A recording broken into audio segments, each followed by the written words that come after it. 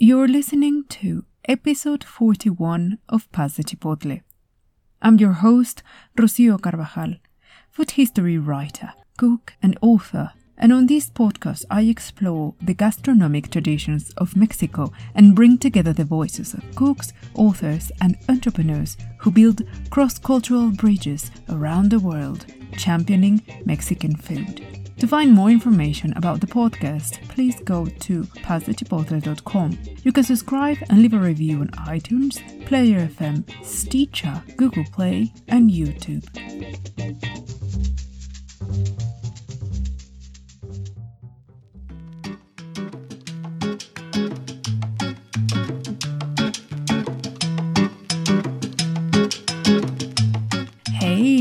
Welcome to this episode that will keep you on your toes, exploring all the Huasteca culinary and cultural region. We'll take a closer look at the exuberant land, ingredients, and food that is emblematic of this gorgeous area. In previous episodes, I talked about the Central High Plains and the southeastern peninsula of Yucatan. Now is the turn of the Huasteca, an area that is as ethnically diverse as it is culturally rich and, incidentally, has a real passion for music and dancing. I mean, what more could you possibly ask for? As usual, I have prepared a special YouTube version of this episode where you'll be able to see the landscapes, dishes, and some maps that illustrate this journey. And for some practical inspiration for your foodie book clubs, remember to visit Books for Cooks on my website. And this week there's 2 new editions, Eggs or Anarchy, which explores the fascinating period of wartime Britain, that is in World War II, and how feeding one nation inspired many of our modern food policies in the world. And to make every day a special day and celebrate life just because, check my review of the cocktail godspell that it is Latin Twist, Traditional and Modern Cocktails, which is co-authored by the multi-talented and ever so glamorous Yvette Marquez Sharpnack, and previous guest of the show, of course. And if you haven't listened to her interview yet, please do so, because it is a really thought and action-provoking conversation. Okay, going back to what brings us here today, let's jump on this train because our journey is about to begin. I hope you enjoy this episode.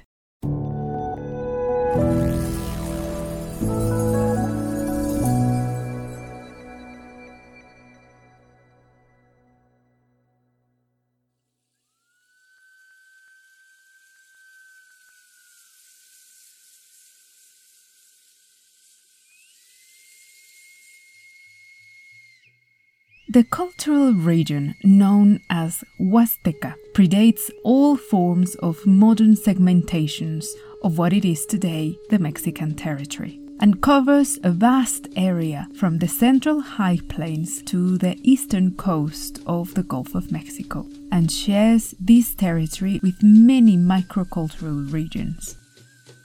There are many indigenous tribes that culturally identify themselves as members of the Huasteca region, and they are located in the modern-day states of Hidalgo, Puebla, Querétaro, San Luis Potosí, Tamaulipas, and Veracruz. The Huasteca people take enormous pride in their cultural heritage, and annually they celebrate many festivals focused on their music, dances, gastronomy, and folk art. From ancient times, the Tenec, Pames, Tepehuas, Nahuas, and Otomi shared many unique and specific traits in spite of being independent tribes. But their systems of social organization, beliefs, commerce, agriculture, art, gastronomy, and, like I said, a particular talent and interest in music and dances made them quite distinctive from the rest of the Mesoamerican cultures. Another interesting aspect is the fact that they fought relentlessly to keep their autonomy at the face of the Mexica or Aztec imperial expansionism. And such spirit of independence was very much present even at the time when the Spanish colonization took place during the second decade of the 1500s.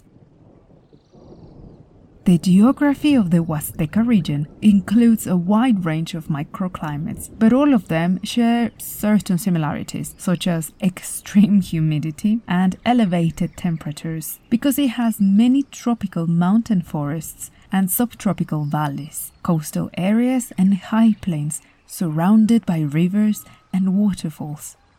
I really put a lot of time and thought trying to define an archetypical agricultural culture, and I found that it's incredibly difficult due to the fact that the 6 different states that conform it, which I just mentioned, are crossed by a volcanic mountain range and also has one of the country's most complex systems of rivers, creeks and waterfalls that creates a huge amount of microclimates. And I found that the School of Agricultural Systems of the University of Chapingo in Mexico has done extensive research on the subject and concluded that in the Huasteca regions there is a mix of farming that was introduced into the Americas in the colonial period, and this activity is complemented with seasonal crops, the milpa system, which they keep for profit and for self-consumption, and that includes a variety of vegetables, fruits and legumes such as corn, beans, onion, cardamom and rapeseed, soy, sorghum, cotton, chilies, tomatoes, watermelon, mango, citrus fruits, coconut, papaya, plantain, and sugarcane.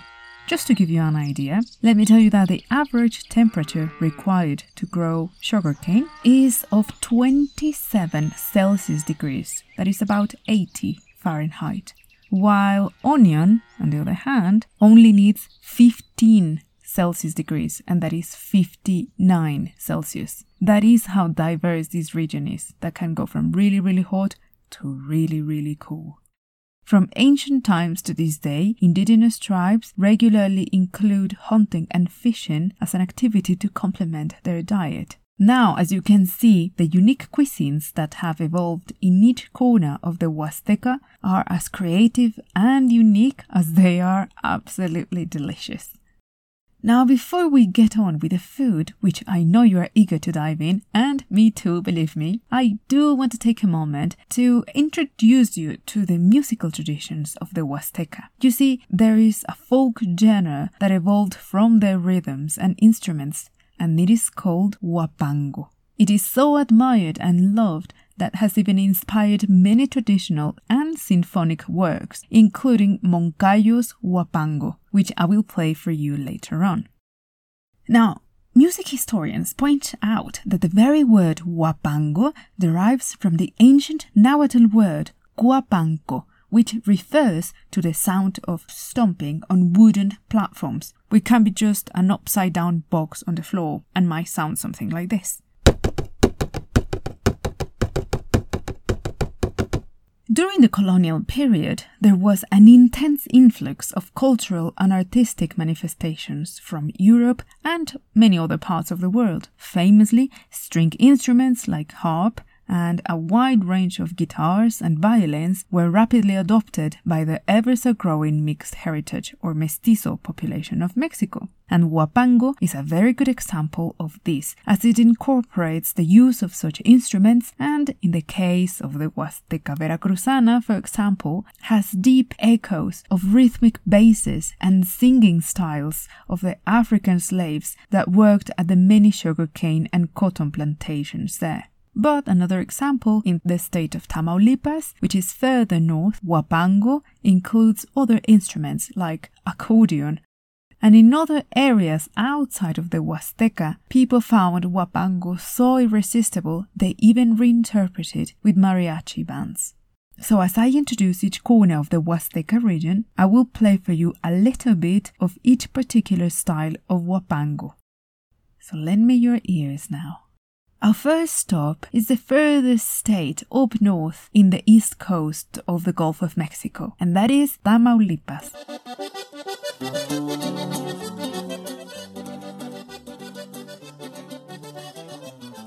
Famous for its hot climate, lagoons and beautiful coastlines, and its cuisine really marries the land with the sea. So let me tell you about the foods and drinks that are really representative from Tamaulipas.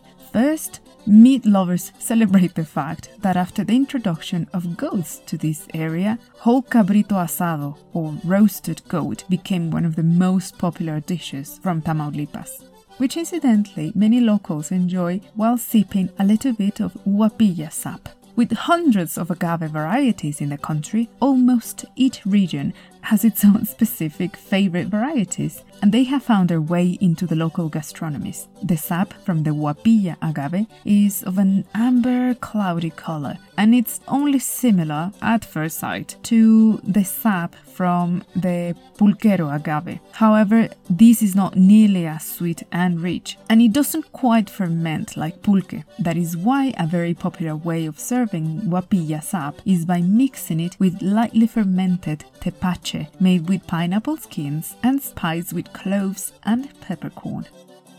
Many corn-based products still remain deeply rooted into the local traditions, like corn atolles, venison tamales, and bocoles, which are a type of gorditas, round and flat, made of corn masa that pretty much are like dumplings cooked on a griddle and stuffed with different dishes.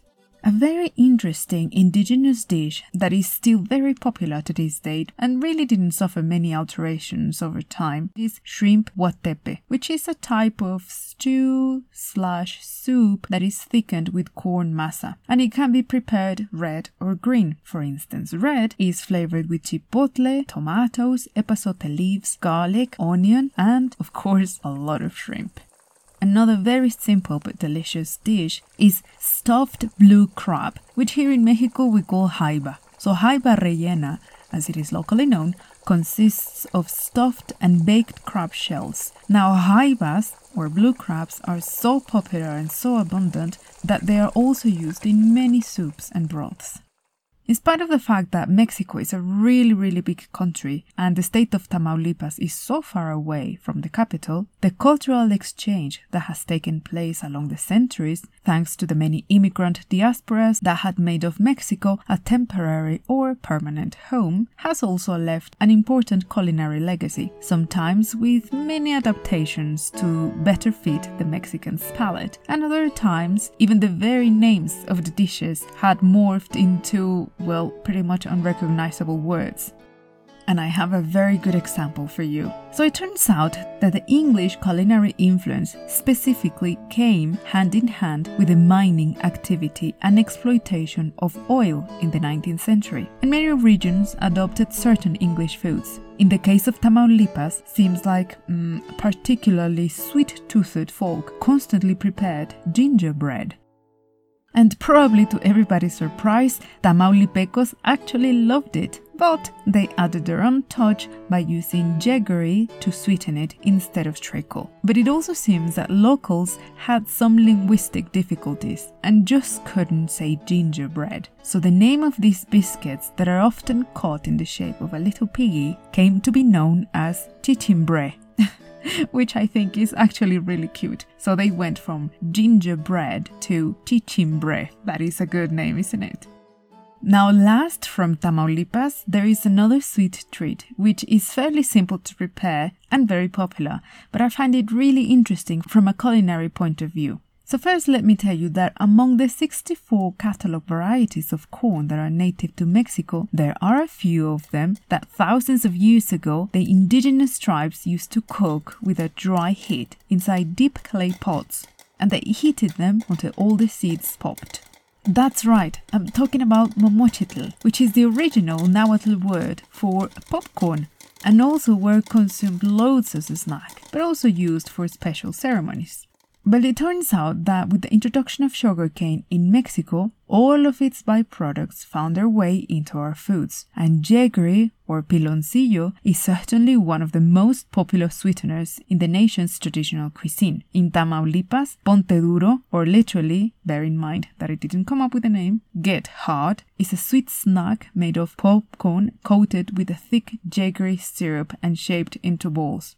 So wait a minute, I think that makes Ponte Duros the original caramel popcorn. Now, who would have thought that Mexican indigenous tribes have been enjoying popcorn thousands of years before film was even invented? Following the coastline of the Gulf of Mexico, south of the state of Tamaulipas is the grand state of Veracruz, whose northern towns are a key component of the Huasteca region. So let's find out more about the Huasteca Veracruzana.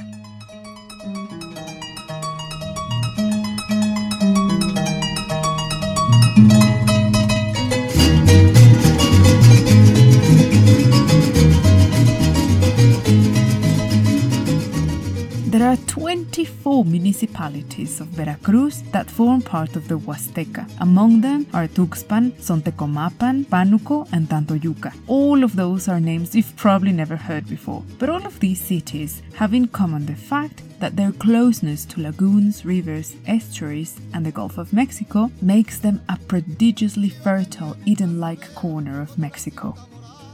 Astonishingly, even to this day, the Tenec tribe of Veracruz honors its ancestral Mayan legacy. And I really think this is fascinating because thousands of years ago, the Tenec were part of that enormous cultural diaspora that were the Mayans, and their language still contains many phonetic aspects, that is sounds, and linguistic influences from Mayan. But also they identify themselves culturally and even gastronomically as part of the Mayan people.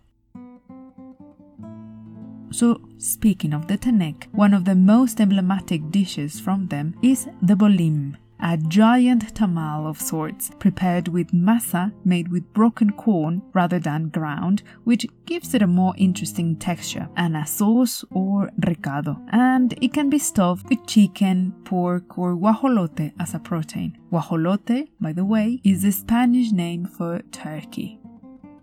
And it gets more interesting because bolim is always served with a sweet drink, an atole, made with corn masa, beans, water, and is sweetened with jaggery. In other parts of Mexico, bolim is known by its Nahuatl interpretation because the Mexica tribe decided to rebrand this dish and also reinterpret it a bit, and they called it zacahuil, which is how it's commonly known, but its ancient origin is actually Mayan.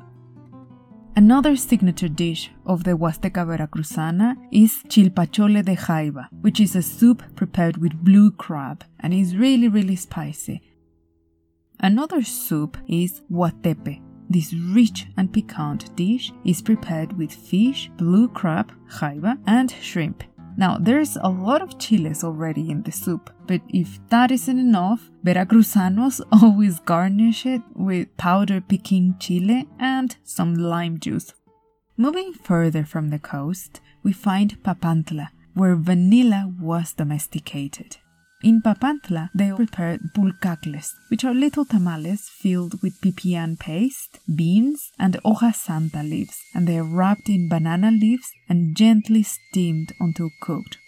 And one of my favorite dishes of this area is mole from the town of Jico, which is completely different from mole poblano.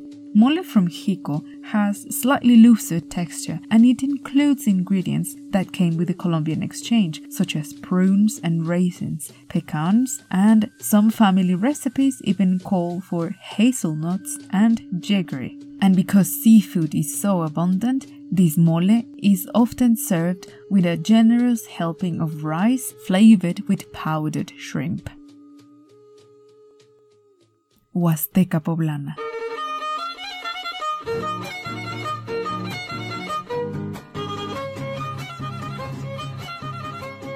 in the middle of the northern mountains of the Poblano Sierra, where clouds seem to spend more time hovering over creeks, streams, and earth roads than idly floating in the sky, 5 indigenous tribes call this rainy and exuberant area home, including the descendants of the Totonaca, Tepehua, Otomi, Nahua, and Popoloca tribes.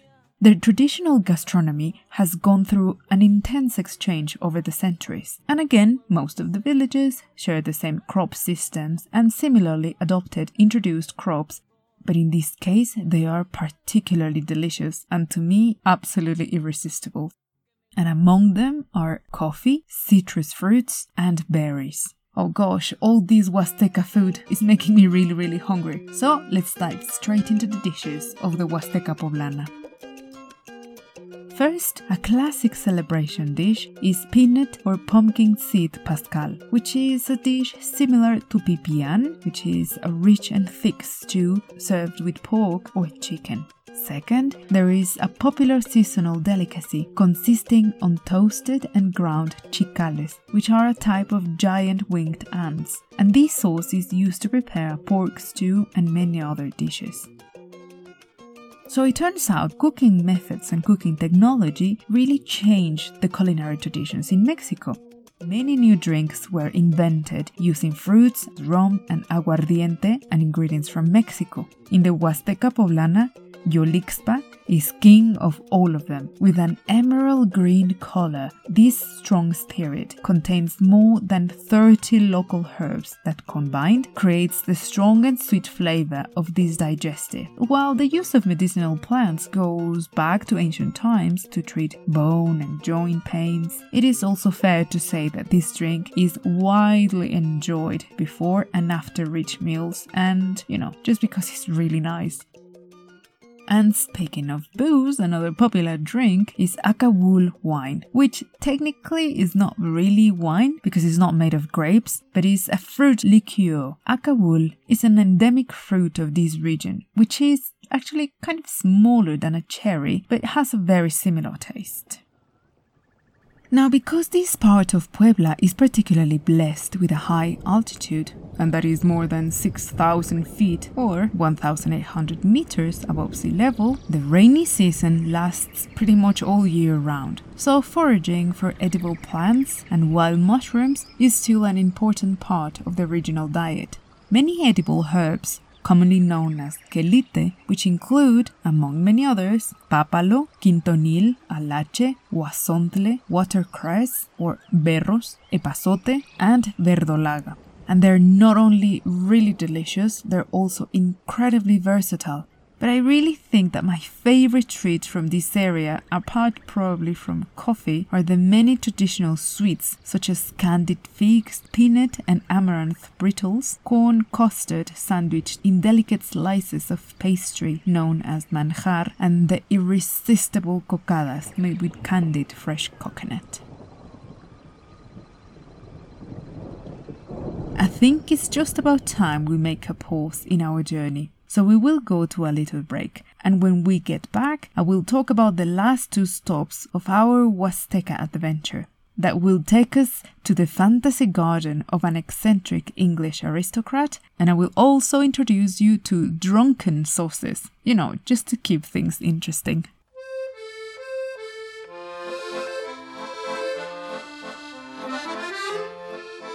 Hello everybody, I am Elsa. I am a Mexican living in Paris, and I love listening to Place de Chipotle podcast because it brings me home and it teaches me a lot about the history and the culture of my country.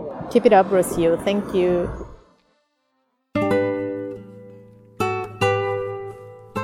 Sabor, This is Mexican Food is a digital editorial project that celebrates the wonderful world of Mexican gastronomy, the flavors, ingredients, and traditions that have shaped this world-acclaimed cuisine. And now you can purchase and download a bundle containing all 4 available issues: The Origins, Coco, Street Food, and Mexican Fiestas. Enjoy 23 thought-provoking articles and stunning photography that opens a window to understand and appreciate Mexico's rich culinary traditions. and unveil the secrets to prepare 43 delicious recipes that bring families together and will help you enjoy the making of your own traditions. Go to pasachipotle.com/magazine and get your bundle of sabor. Enjoy it in all your digital devices. Go to pasachipotle.com/magazine and get ready to cook, learn, and enjoy Mexican food like you've never imagined.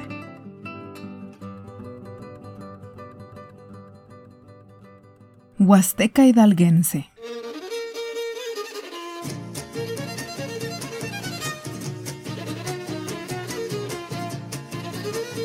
The state of Hidalgo has the largest number of communities that are part of the Huasteca region, and some of these are Huejutla de Reyes, Huautzilango, Xochiatipan, and Yahualica, and all of these towns are as hot as they are humid. So let me tell you about the foods that I highlighted from this region. The honey from Hidalgo is produced by wild bees but also by European bees, and it has many distinctive colors and flavors, as all of these bees primarily pollinate flowers from cacti like isote, garambullo, and mesquite. Which takes me to the next food, because it turns out that the fruits of these cacti are also equally valued as an ingredient to prepare sweet and savory dishes, and also just to enjoy them fresh. So these prickly pears, which in Spanish we call them tunas, and choconostles, have flavors that range from very sweet and mellow to very sharp and acidic. The regional versions of stewed barbacoa and misiote are equally popular here. Locals are far less fussy when it comes to choosing their meat. While sheep and ram are really the mainstream kind of meat, there are also many misiotes and barbacoas that are prepared with rabbits, squirrels, and tlacuaches, which you might know them as possum, or if you're American, opossum. And speaking of really nice dishes, a variation of the giant bolim, which remember I mentioned from the state of Veracruz, and zacahuil, which is the Aztec variety, the good people from the state of Hidalgo has their own big tamal, which is called xajol, but some people also call it xojol, which has a fairly more modest size, and one piece can just about feed 5 people. I promised you booze in your salsa, and I have to deliver, so it is time to mention salsa borracha, which is prepared with a delicious fermented sap of giant agaves. Yes, I'm talking about pulque, and this is a particularly strong salsa with the added flavor and texture of pulque and crumbled cheese to add a very interesting bite.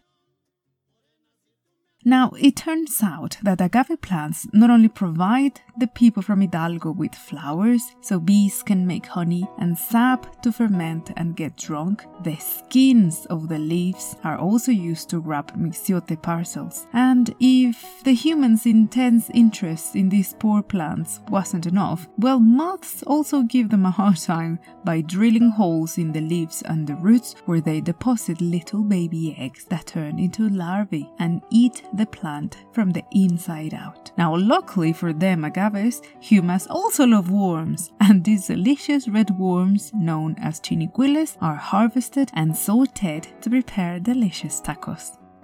And last but not least, speaking of insect protein, escamoles, which are ants' eggs, a very precious superfood that our indigenous ancestors used to eat. Escamoles are so versatile, and they make excellent patties, tacos, quesadillas, and gorditas. Our final destination of the day is the beautiful state of San Luis Potosí.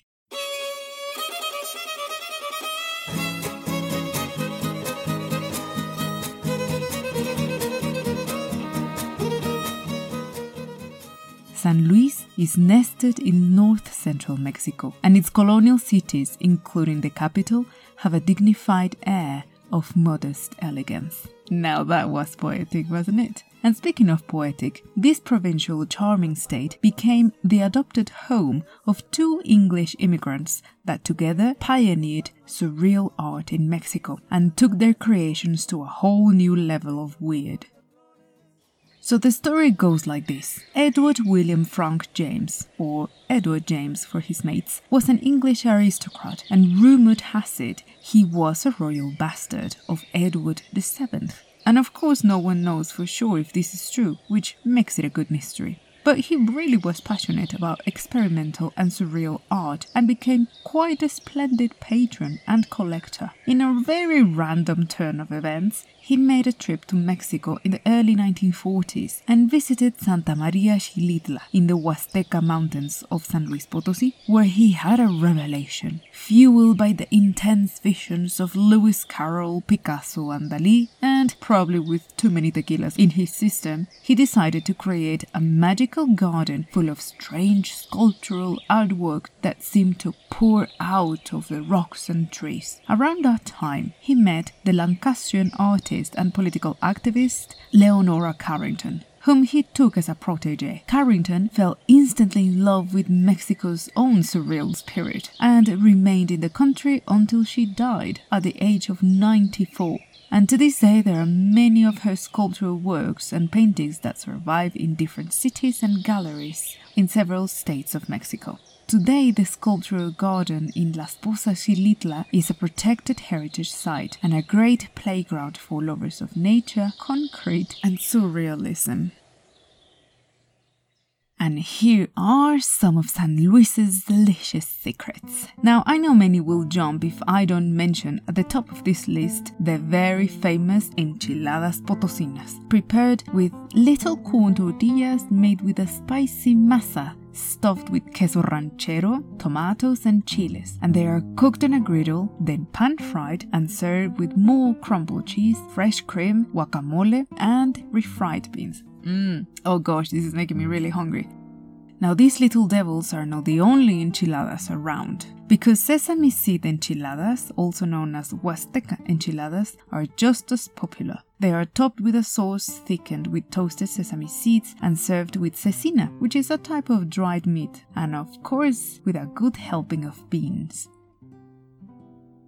Not surprisingly, San Luis also has its own version of the giant zacahuil tamal, which is equally prepared for special occasions and can feed, well, however much hungry people can handle of its 5-meter length of tamal goodness. Another dish that I actually remember my paternal granddad going on about it all the time is queso de tuna. And no, it's not an actual cheese and it's not made of fish. It's actually similar to Queen's jelly. In Mexico, we call these very thick and firm fruit jellies ate, and they make a really delicious and nutritious snack. And last but not least, I want to mention a delicious rabbit stew made with pulque. The sauce really develops an amazing level of depth and richness. And for those who like the idea of eating frugal, field mouse in broth or caldo de rata, is another popular dish, is lean protein and equally full of flavor.